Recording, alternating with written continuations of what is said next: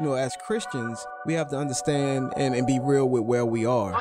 That's what we have to see first, individually. And where our mindset is and what we desire. Airing the Addisons. I think what God is really calling us back to, it's those individual personal revivals in our own lives where we're like, oh Lord, what have we done? We have minimized you. Promoting truth, wisdom, and empowerment. As the church, man, we should be on the forefront of making disciples, of indoctrination and godly things. If we don't train our kids, they will not be able to stand. Airing the Addisons. On American Family Radio, thank you so much for listening. I'm Miki. And I'm Will. And Sweet Victory and J-Mac are on tap to help us navigate the show. Today's topic is people are not puppies. True. People are not puppies. True. Seems sort of like it should be an uncontested fact. Should be. But I kind of want to start there and then work our way back. And I want to say this. I recognize that the kind of conversation that I'm attempting to have today is not a popular one, especially among Christians, because there's a lot of conversation to be had around it, but there's also a lot of emotion around it that I think has been cloaked in sort of like benevolence, goodwill, right thinking. And whenever you can have those kind of prolonged conversations where you don't have a dissenting view or you don't have someone to say, hey, but what about this? Then I think the people who speak the longest and say the most, just they feel right. They feel like they're right, or it feels like other people shouldn't be able to say anything. So I want to say this. I don't have any experience with infertility. I don't have any medical background in the fertility industry or anything like that. But as with other moral issues of the day, I don't believe I have to speak with clarity on a biblical definition of morality, what is right, what is wrong. I don't believe that I have to be formerly drug addicted to advise against being mastered by anything. I believe there's a biblical basis for that. Sure. I don't believe that I have to have a testimony of having been sexually promiscuous to talk about the ills and the woes of sexual immorality or fornication. I think the Bible provides enough parameter for that and enough firm footing for that. And the same is true of the fertility market, if you would refer to it that way. I don't believe that I have to have had an emotion attached to it to ask questions about what increasingly is one of those things where I think Christians are kind of between a rock and a hard place, where we want to talk about some things that are going on, but we almost kind of like can't really say anything because we have, maybe a cousin who's had some IVF, or maybe we've got, a brother who they adopted an embryo or something. And so there's a lot of emotion that is connected to it that I think people are unwilling to ask questions about fertility treatments that run amok, right? Where you create something in culture that is now almost sort of like it's a normalized type of practice, but just because it's normal doesn't mean that it's all of a sudden moral, right? Like because it's pervasive, because it happens a lot. Maybe, I don't know if you would use the word ubiquity, but because it's everywhere, people start to think, oh, well, that's just okay. I read this article or this post, and I was so bothered by this, and just asking, this is what I do, right? I read what's going on in culture, and then I ask questions of what I read. I ask the Lord, like, to, man, how are we to see these things? Like, how are we to process these things? And can the Christians, can we as faithful Christians provide a thoughtful response to what we see happening in culture and take the arrows? Look, I'm willing to take, as I do. We've had a show before where we talked about IVF and where I made some comments that I stand by the way. And I'm willing to take the email responses. I'm willing to have people type to me in all caps, which I did, basically yelling throughout the entire email and being very upset because this is a hot button topic, especially among Christians who are like, but we are pro-life. Okay, we are pro-life.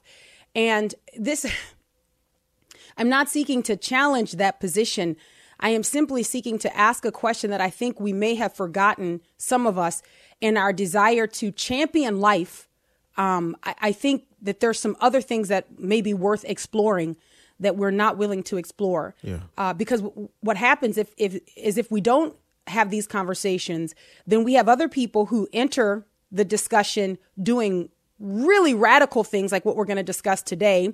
But then we can't say anything because we don't talk about the other things, right? So it's like, well, how are you going to condemn that? Because, I mean, well, you implant multiple babies and then selectively get rid of the ones you think are not viable. Like, so how are you going to talk about that? Like, you can't, how is that moral? Maybe I did this and you don't like that, but how are you doing? And I think those are the places where the enemy really wants to gain some ground. You know, Christians are not able to talk about things because, you know, you condemning this, do you do that? You know what I'm saying? Like, do you do that? And I think that is what the Lord would spare us of, which is in part, one of the reasons why we are invited to walk in holiness. Not the sole reason, obviously, but in part, we avoid doing the things that the Lord condemns so that we can join him in condemning it. We can say, no, these things are wrong. We agree with God that these things are wrong. Mm-hmm. Listen, even if it puts us in a bad light, even if it puts us at a disadvantage, we were recently having a conversation about this where we talk about, Will the Great and I are talking about health. I'm just going to be very vulnerable here, talking about health and physical fitness. And over the years with, you know, and I'm not blaming my kids, although they deserve it, having as many kids as we've had, I've often lamented like, oh man, I just want a more disciplined life. I want more routine, you know, in the area of physical fitness, and feeling like this is a representation of the Lord, like the way we carry our bodies, the way we care for our bodies, if everything is to be done for the glory of God. Mm-hmm. And one of the things that I think is so true that, you know, we could be talking about living for the glory of God. We could be talking about what's morally right and what's morally wrong. And we can have these big glaring blind spots that we like, but don't look at that. You know what I mean? Like, don't look at my brother kind of a thing. And so what we have to do is prayerfully try to move away from those things, asking the Lord to strengthen us by the power of his Spirit, to walk in discipline, not only to be found saying the things that are comfortable and convenient, but saying the things that maybe are uncomfortable and maybe inconvenient, you know? And why are we doing that? Well, we're doing that for the glory of God. We're doing that so that God can go public through us. So having said all of that, let me just get into some of the content here. And look, I recognize it's not easy. And again, addisons@afr.net. Send us your emails. I know you're going to want to respond to this, and that's totally fine. I hope that you will, right? So here is a story out of California. And this story is just so disturbing to me in so many ways. But it's a post that is written by a woman named Jennifer Lahl. Jennifer Lahl. And she's the founder and president of the Center for Bioethics and Culture. She's also a nurse. So she's worked for a long time in the hospital industry and in the medical field. But this is what she wrote. And I'm just going to take my time with this. The break may grab us, but we'll come back on the other side of the break and pick up with it. Excuse me, if we don't get to all of it, because it's worth it. Okay, so here we go. This is Jennifer Lahl. It's hard for me to say Lahl right after Jennifer. I can say Jennifer, but it's just there's certain combinations that just are difficult for me, okay? Jennifer Lahl. All right, so here we go. This is what she wrote. And this is a June 27th entry, okay? June 27th. Recently, I had a young woman reach out to me on Facebook via direct message. Her message began with, quote, "I have a super urgent question. I knew immediately it was either an egg donation or surrogacy gone bad problem." Okay. The woman went on to describe a current situation in her family involving her niece, a young married mother with 4 young children, doing her second surrogacy. During her first surrogacy, she delivered twins, and since it was without any noticeable problems, she decided to do another surrogacy. Her aunt communicated to me that her niece is very kind, caring, and loves to help people.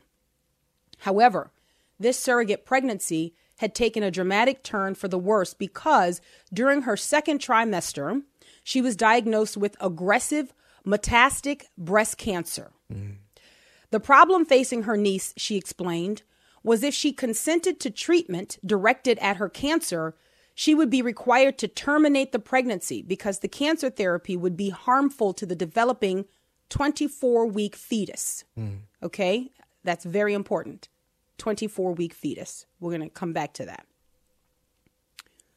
Unwilling to abort the baby, the surrogate mother and her family were left trying to find a hospital where she would be allowed to deliver the baby early in order to allow her to begin her cancer treatment. They knew that at this stage in the pregnancy, the baby might not survive, but that with support from the hospital staff, the baby could possibly survive. The surrogate was faced with a decision most pregnant women hope they never have to face, saving one life at the risk of losing another. To make matters worse, the two intended fathers, you heard me right, the two intended fathers, so what you're looking at is a homosexual couple that has rented out the womb of this woman. So two men. Now, let me explain something. I am aware that maybe for many of us, our traditional understanding of surrogacy is that you have a husband and a wife. Maybe the wife is incapable of carrying a child to term. Maybe there have been some miscarriages. There have been some problems. And the husband and wife fertilize an egg and then have that egg implanted into another woman's womb that she would hopefully carry that child to term. But the child remains the husband and the wife's child, okay, but being carried by another woman. That's, I think, how many of us traditionally think of surrogacy.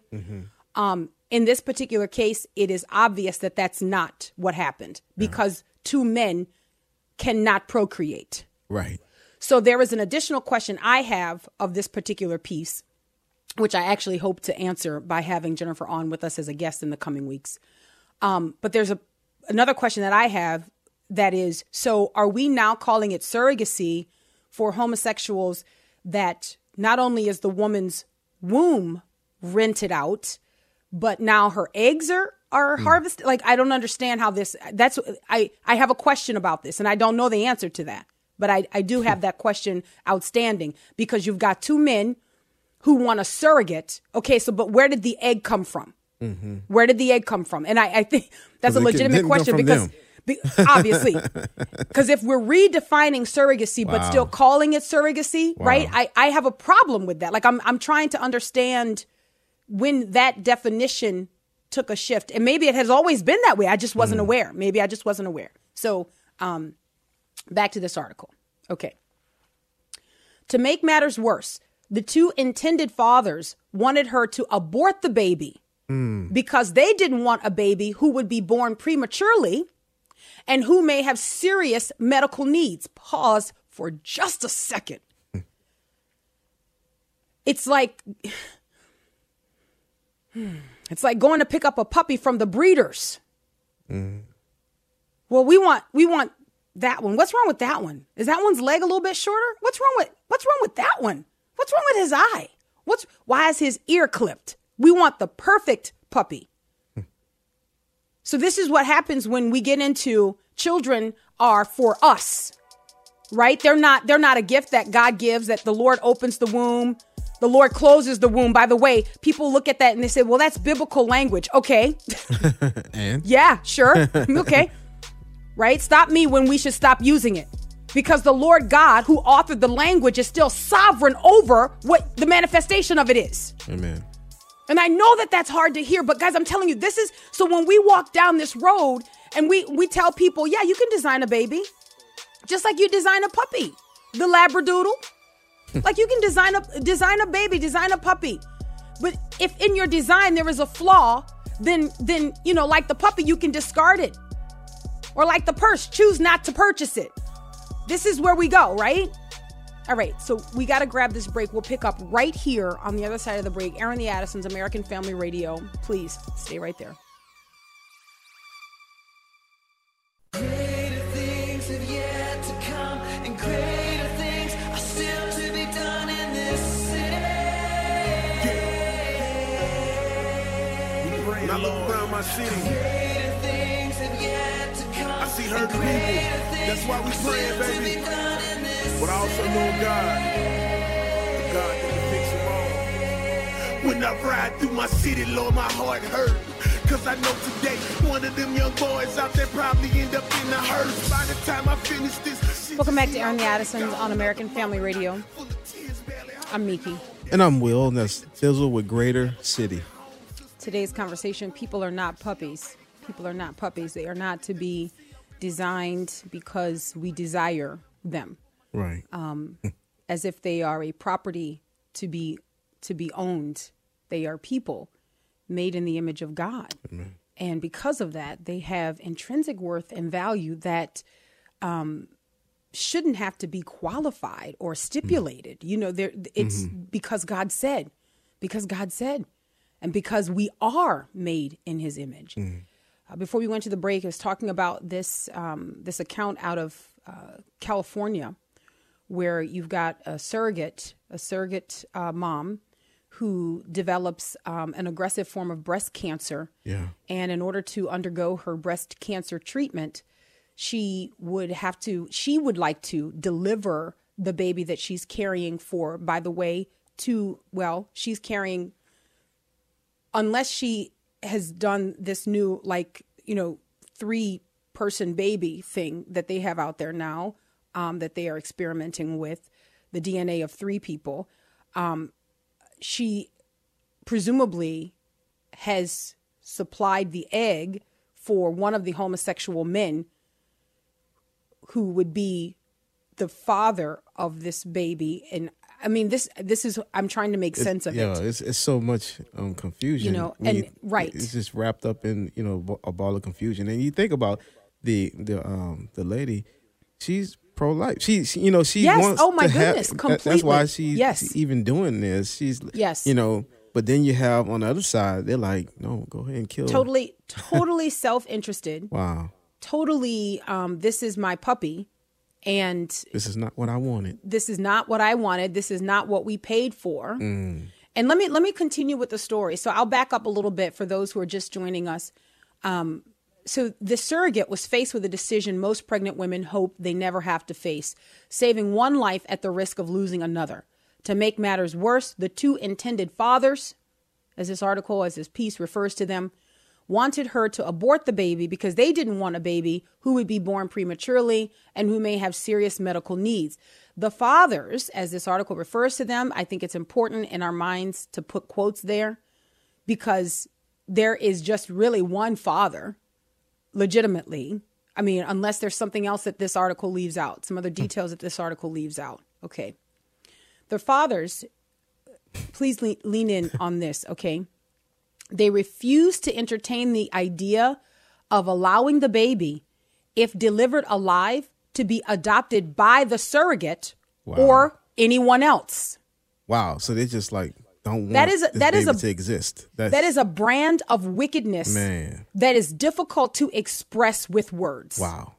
Okay, that is a brand of wickedness. I am not even going to attempt to try to humanize that response and say, well, you could no, you get none of that here. Right. None. Right. None. That is a brand of bitter wickedness that I cannot even begin to express. When you would say, no, we want you to abort the baby. No, we don't want the baby born alive. And we don't want you to adopt the baby or anyone else. That is a bitter wickedness that is difficult to verbalize. The father stated, back to this piece here, the father stated they didn't want their DNA out there being raised by someone else. Now, I really have a conflict with they and them and their. Right. This... Last time I checked, it's one egg and a sperm Okay, that makes it, right? Maybe 2, you got twins. Okay, but like it's a male and a female. Last time I checked. Now I'm aware that you've got the new attempts to engineer a person by using the DNA of 3 different people, but I don't think in this case that's what happened here. I don't understand why these 2 homosexual men are referring to this baby as their DNA.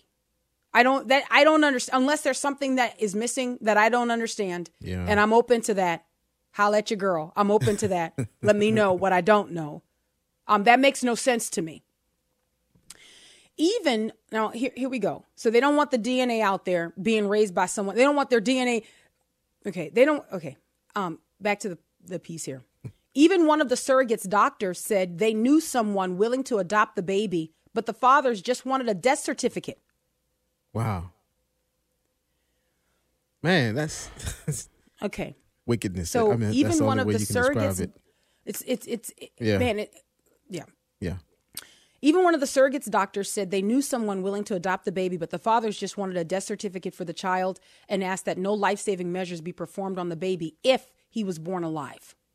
It's unclear why the fathers requested a death certificate, but maybe it was to render the surrogacy contract null and void since the pregnancy didn't end with them receiving the baby.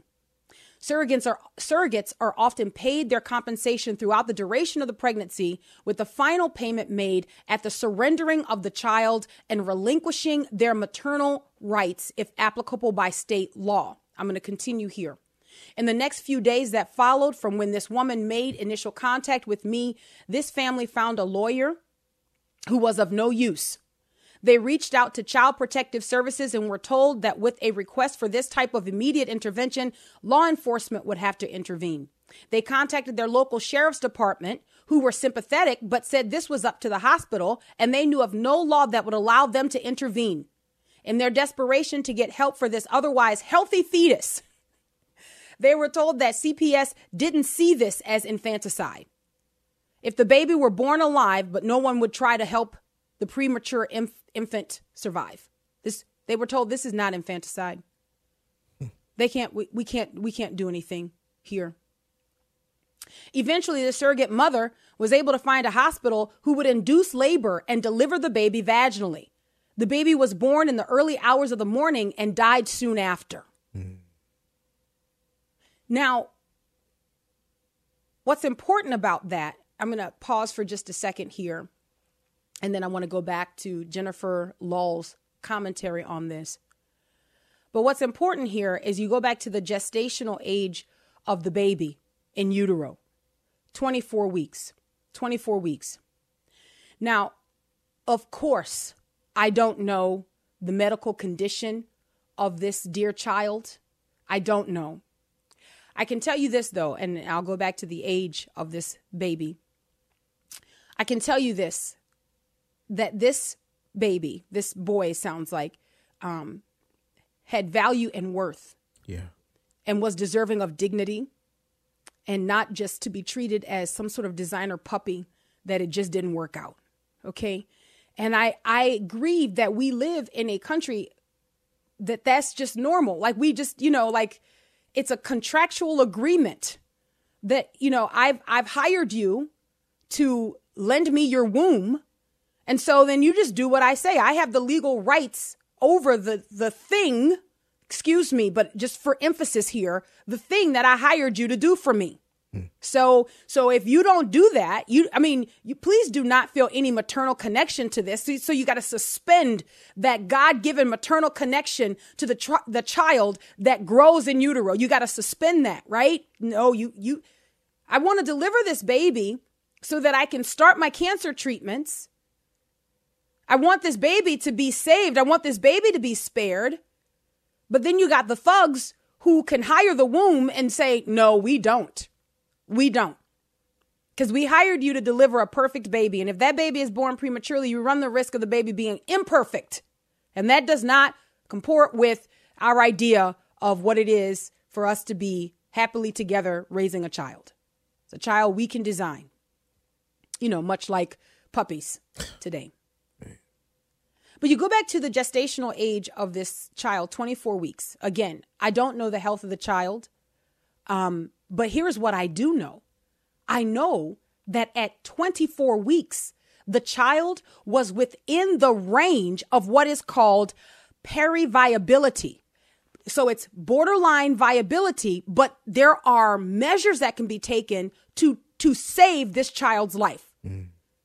Between the ages of 22 weeks and 26 weeks gestation, this is where life-saving measures can be implemented to save the life of a child born prematurely. So at 24 weeks, what I bring to this conversation is the real possibility that this baby boy could have been fought for. But the sickening reality is that because it was a contractual agreement entered into by the surrogate mother and the two homosexual men, the men actually get say over what happens to the baby. So the mother, if the surrogate has no rights over the child, the surrogate cannot say, do everything within your power to save that baby. Because how do we see that now? How do we think about that? But this is sort of like the spaghetti that we try to follow when we do all of these things and we normalize these things, so we don't even talk about it anymore. You've got celebrities who they just don't want to. I don't want my body to go through that, so I will rent a womb. I just don't want to have to deal with that. Like, why would you carry a child when you can rent a womb? Because what we often go to in the conversation, we go to the desperate need. We say, well, but what about there are women with reproductive issues? Yes, absolutely there are. There are women who have issues with their wombs, that the wombs are hostile to carrying a child. Yes, absolutely there are. But there are also women who I don't want to be fat. Right. I don't want my body to stretch out like that. I got a career. Oh, I can't slow down to be pregnant. Or you got two men who are like, we can't reproduce together. Another indication that so what we can do, though, because we have means, is we can rent a womb. And so even to that point, this whole situation, and I know we're focusing in on on an aspect of it, but this whole situation of an agreement between this lady and this homosexual, that can even be done where this baby would have been in a dysfunctional home, and it's all like business. Like, exactly. That's exactly. Man. Exactly. I mean, but again, you got to be able to at least talk about that.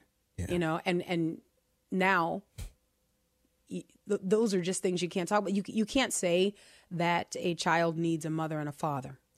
Right. Because then everybody wants to come in with their right. Yeah. We used to. Don't you remember that? Yes, I remember that. Once upon a time where children needed a mother and a father, for the best possible outcome. Now we can't say that because that is phobic. Well, we can as right? Christians. That is hateful. We better. Right. I mean, because the thing is, we didn't make it up. It's not contrived by us. It is us simply agreeing with God's standards, saying like, Lord, yeah, you're right. I agree with you. And I'm going to trust that you know what's best. I'm going to trust that you are all knowing and all powerful. And I hate to say it in this way, but that you get to call the shots. Yeah, you get to call the shots, right. Lord. Like, come on. You know what I mean? And I know we can find more spiritual words to describe that, right? But at a very basic level, when we're dealing with our own rebellion, our own sin, is that we want to call the shots. Right. We want to be the boss. That's what we're dealing with at a very basic level. And even in this discussion, and I know this is a very touchy discussion, but at the core of a lot of this is I have a right to have. That's even in the, when there's the right, husband, wife, it's like I have a right to have a child. So this is what I want. Yeah, this is what I want. So I'm going to do. Man, it's amazing when you consider, like, just at the core of it is a lot of selfishness and a lot of just. And look, and I'm going to tell you, I don't want people to think that I am, obviously, and we've done shows where we've talked about this. Yeah. I understand that there are humane ways to benefit from the medical advancements that have been made in IVF. Right, I understand that. right. I understand that there are parents who are doing it the humane way. We know them. We right. know them.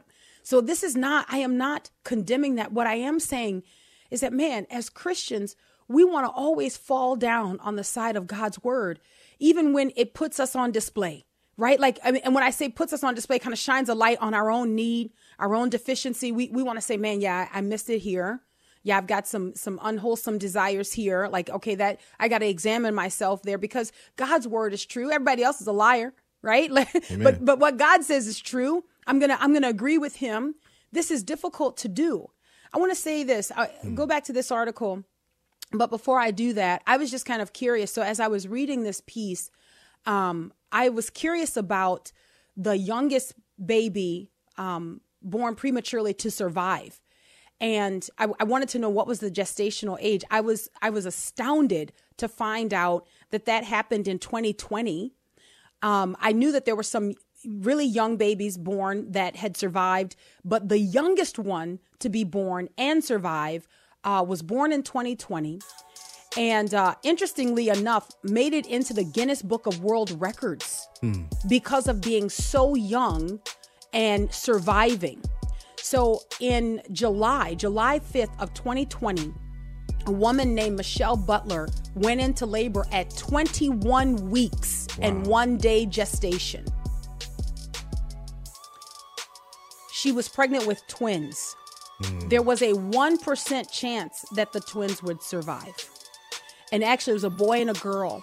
And the little girl actually did not survive. But the little boy did survive. 275 days in the hospital. All sorts of measures taken to preserve this baby's life as he fought. The doctors themselves said this baby wanted to live. And at 16 months, he made it into the Guinness Book of World Records. We'll take a break. We'll be right back. So I throw up my hands and praise you again and again. 'Cause all that I have is a hallelujah, hallelujah. And I know it's not much, but I've nothing else fit for a king except for a heart singing hallelujah, hallelujah. Man, you know, I just listening to this song, I just think, man, my desire is to live a life that is my hallelujah.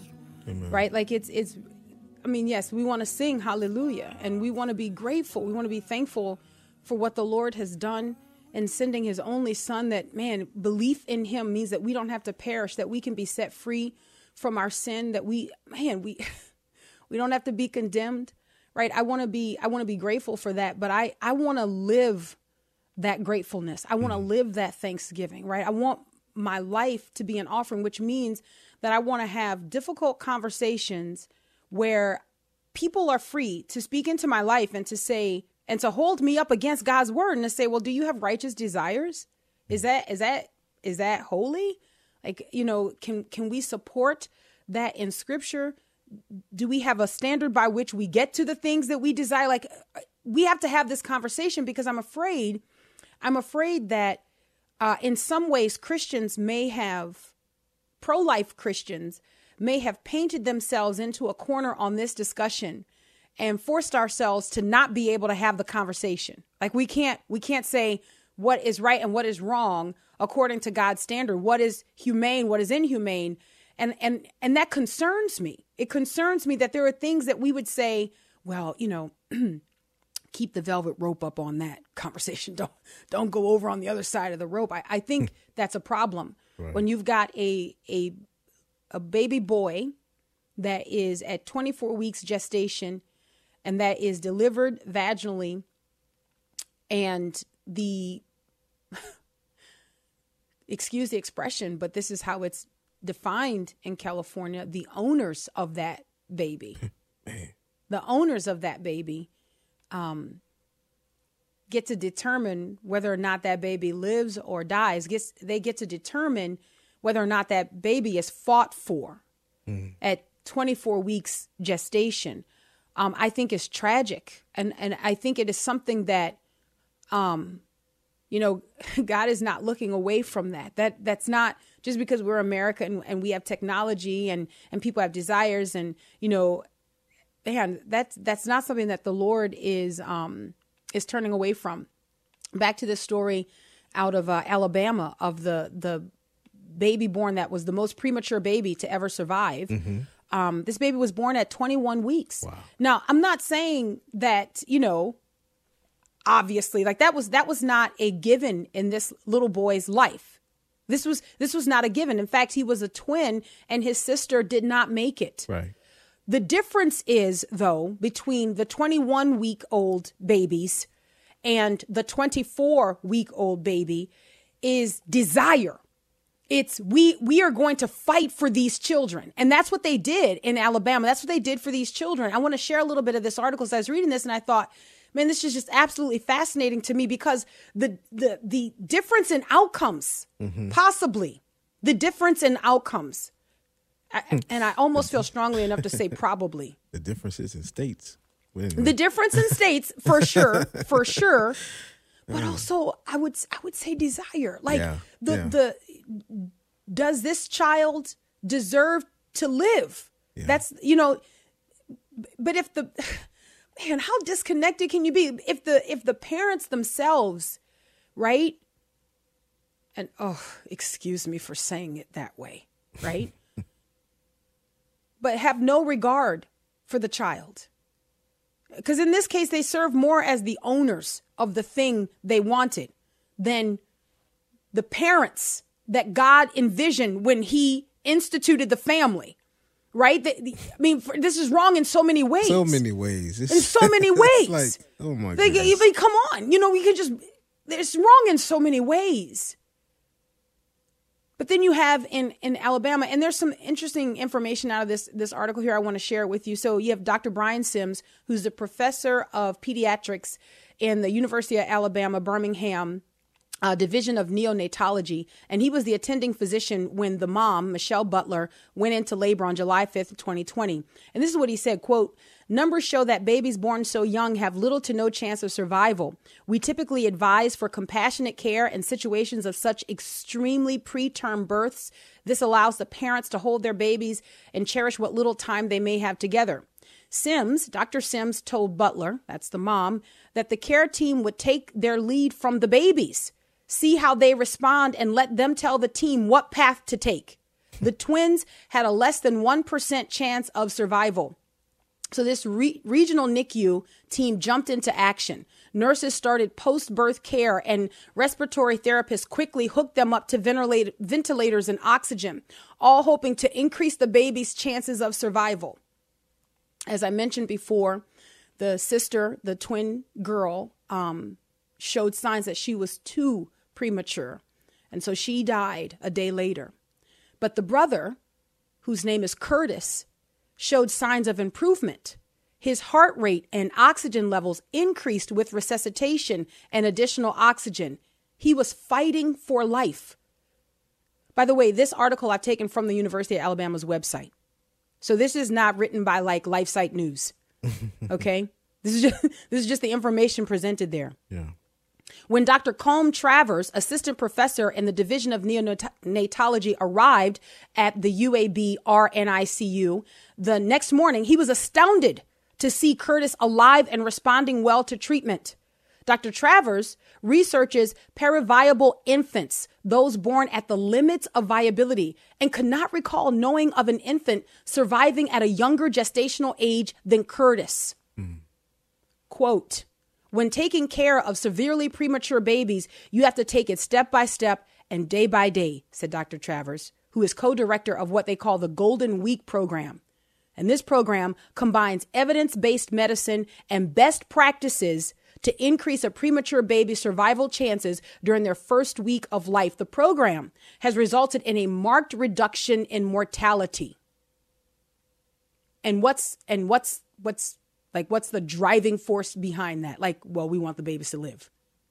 We want the babies to, I mean, I know that sounds like overly simplistic, but it seems like to me, the basic starting point is we want the babies to live. Like, isn't that the basic starting point for all medical like responses? Like, isn't that, that's kind of like we want, we desire. Yeah.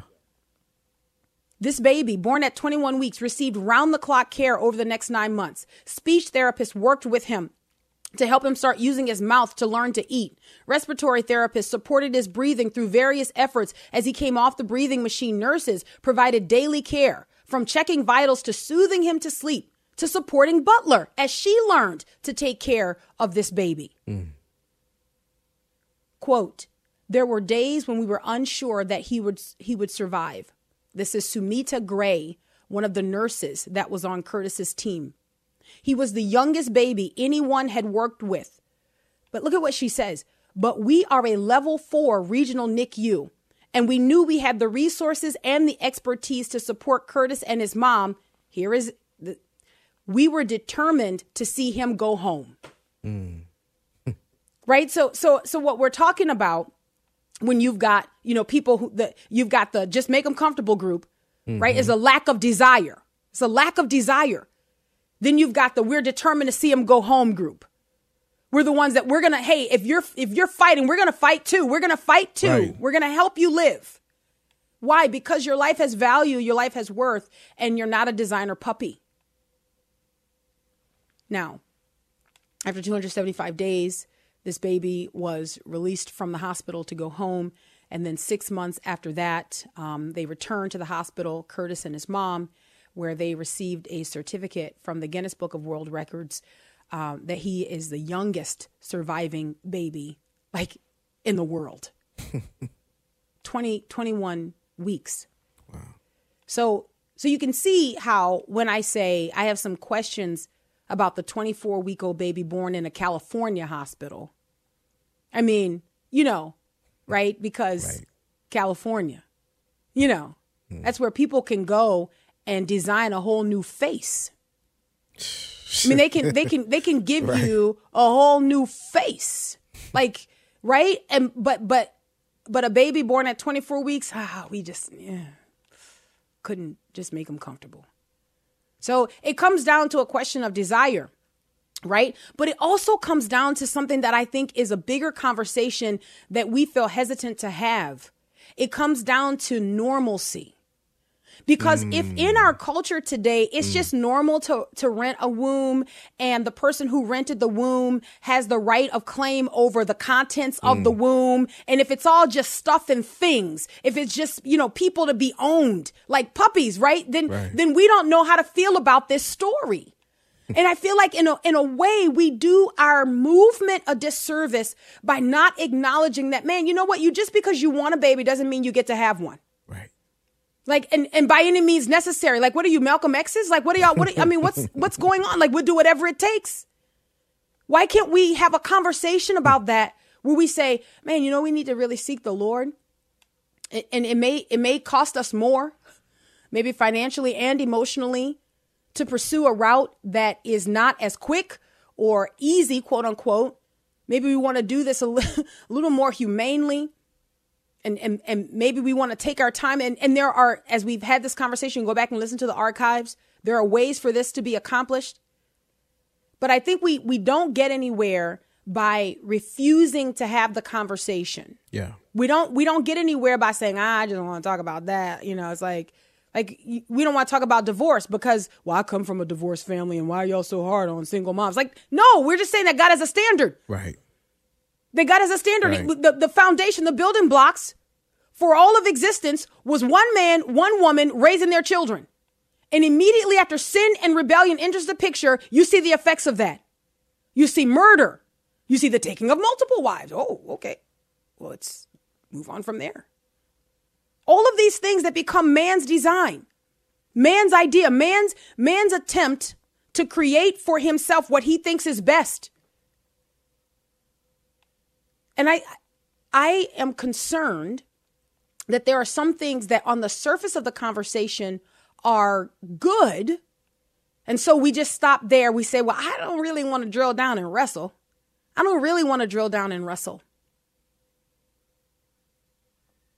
back to the Center for Bioethics and Culture, reading her piece. The physician in this case has two patients, talking about the mom who was at 24 weeks gestation with an aggressive form of breast cancer, needing, I would presume, chemotherapy, wanting to deliver this baby so that the baby might survive, but also she could also live and receive the treatments that she needed.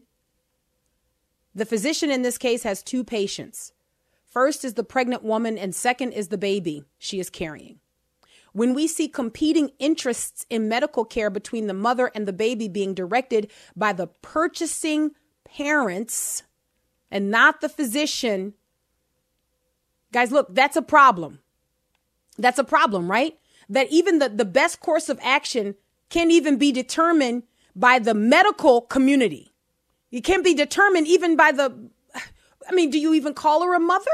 Like, I don't know how you would say that legally speaking, because what you're talking about is like, the hotel room. Because it's just, I just hired you to hold the baby. Yeah. And so how do you suspend that? So you've got the heart of a mother at every stage of this, I would presume. And look, I don't know her. And I don't know her either, but I'm just listening to this story. I know I said in the beginning, like, she must have been pro-life. But I don't know that, because it seems like this is business. So I don't know. So I don't want to say either way. It seems more and more like this was just a business thing. Certainly on the part of the two men masquerading as a family. So did she still get paid? I don't know that. See, that's what I'm saying. I don't know that. Based on that information, which we don't know. That would go to explain why there would be the request for a death certificate. Maybe that would render the transaction. Listen to how coldly we have to talk about this. That would render the transaction null and void. And so maybe whatever the those who rented the womb, whatever they paid ongoingly. Mm-hmm. I mean, I guess that's just over. Or And then who knows what happens after that? Who knows if whether or not they don't sue her for what they previously paid because she induced labor and decided to go ahead. I mean, who knows? I don't know what the contractual agreements are when people, But that makes a difference to me about the motivation of all parties. And we don't know that. So, yeah. One other thing, the mother wanted to try, this is back to Jennifer Law's piece. The mother wanted to try and deliver early in hopes of saving the baby and being allowed to start her cancer treatment in hopes of saving her life. But California law recognizes the contracting intended parents in surrogacy arrangements as the legal parents. They alone can make decisions around the care of the baby. In this case, refusing care. Care. I don't know. Look, we have to be able to wrestle with that and to say, man, there's a problem there. And all the medical advancements that we've enjoyed, there's a problem there. There's a problem, yeah. We're out of time. Until tomorrow, Lord willing. God bless.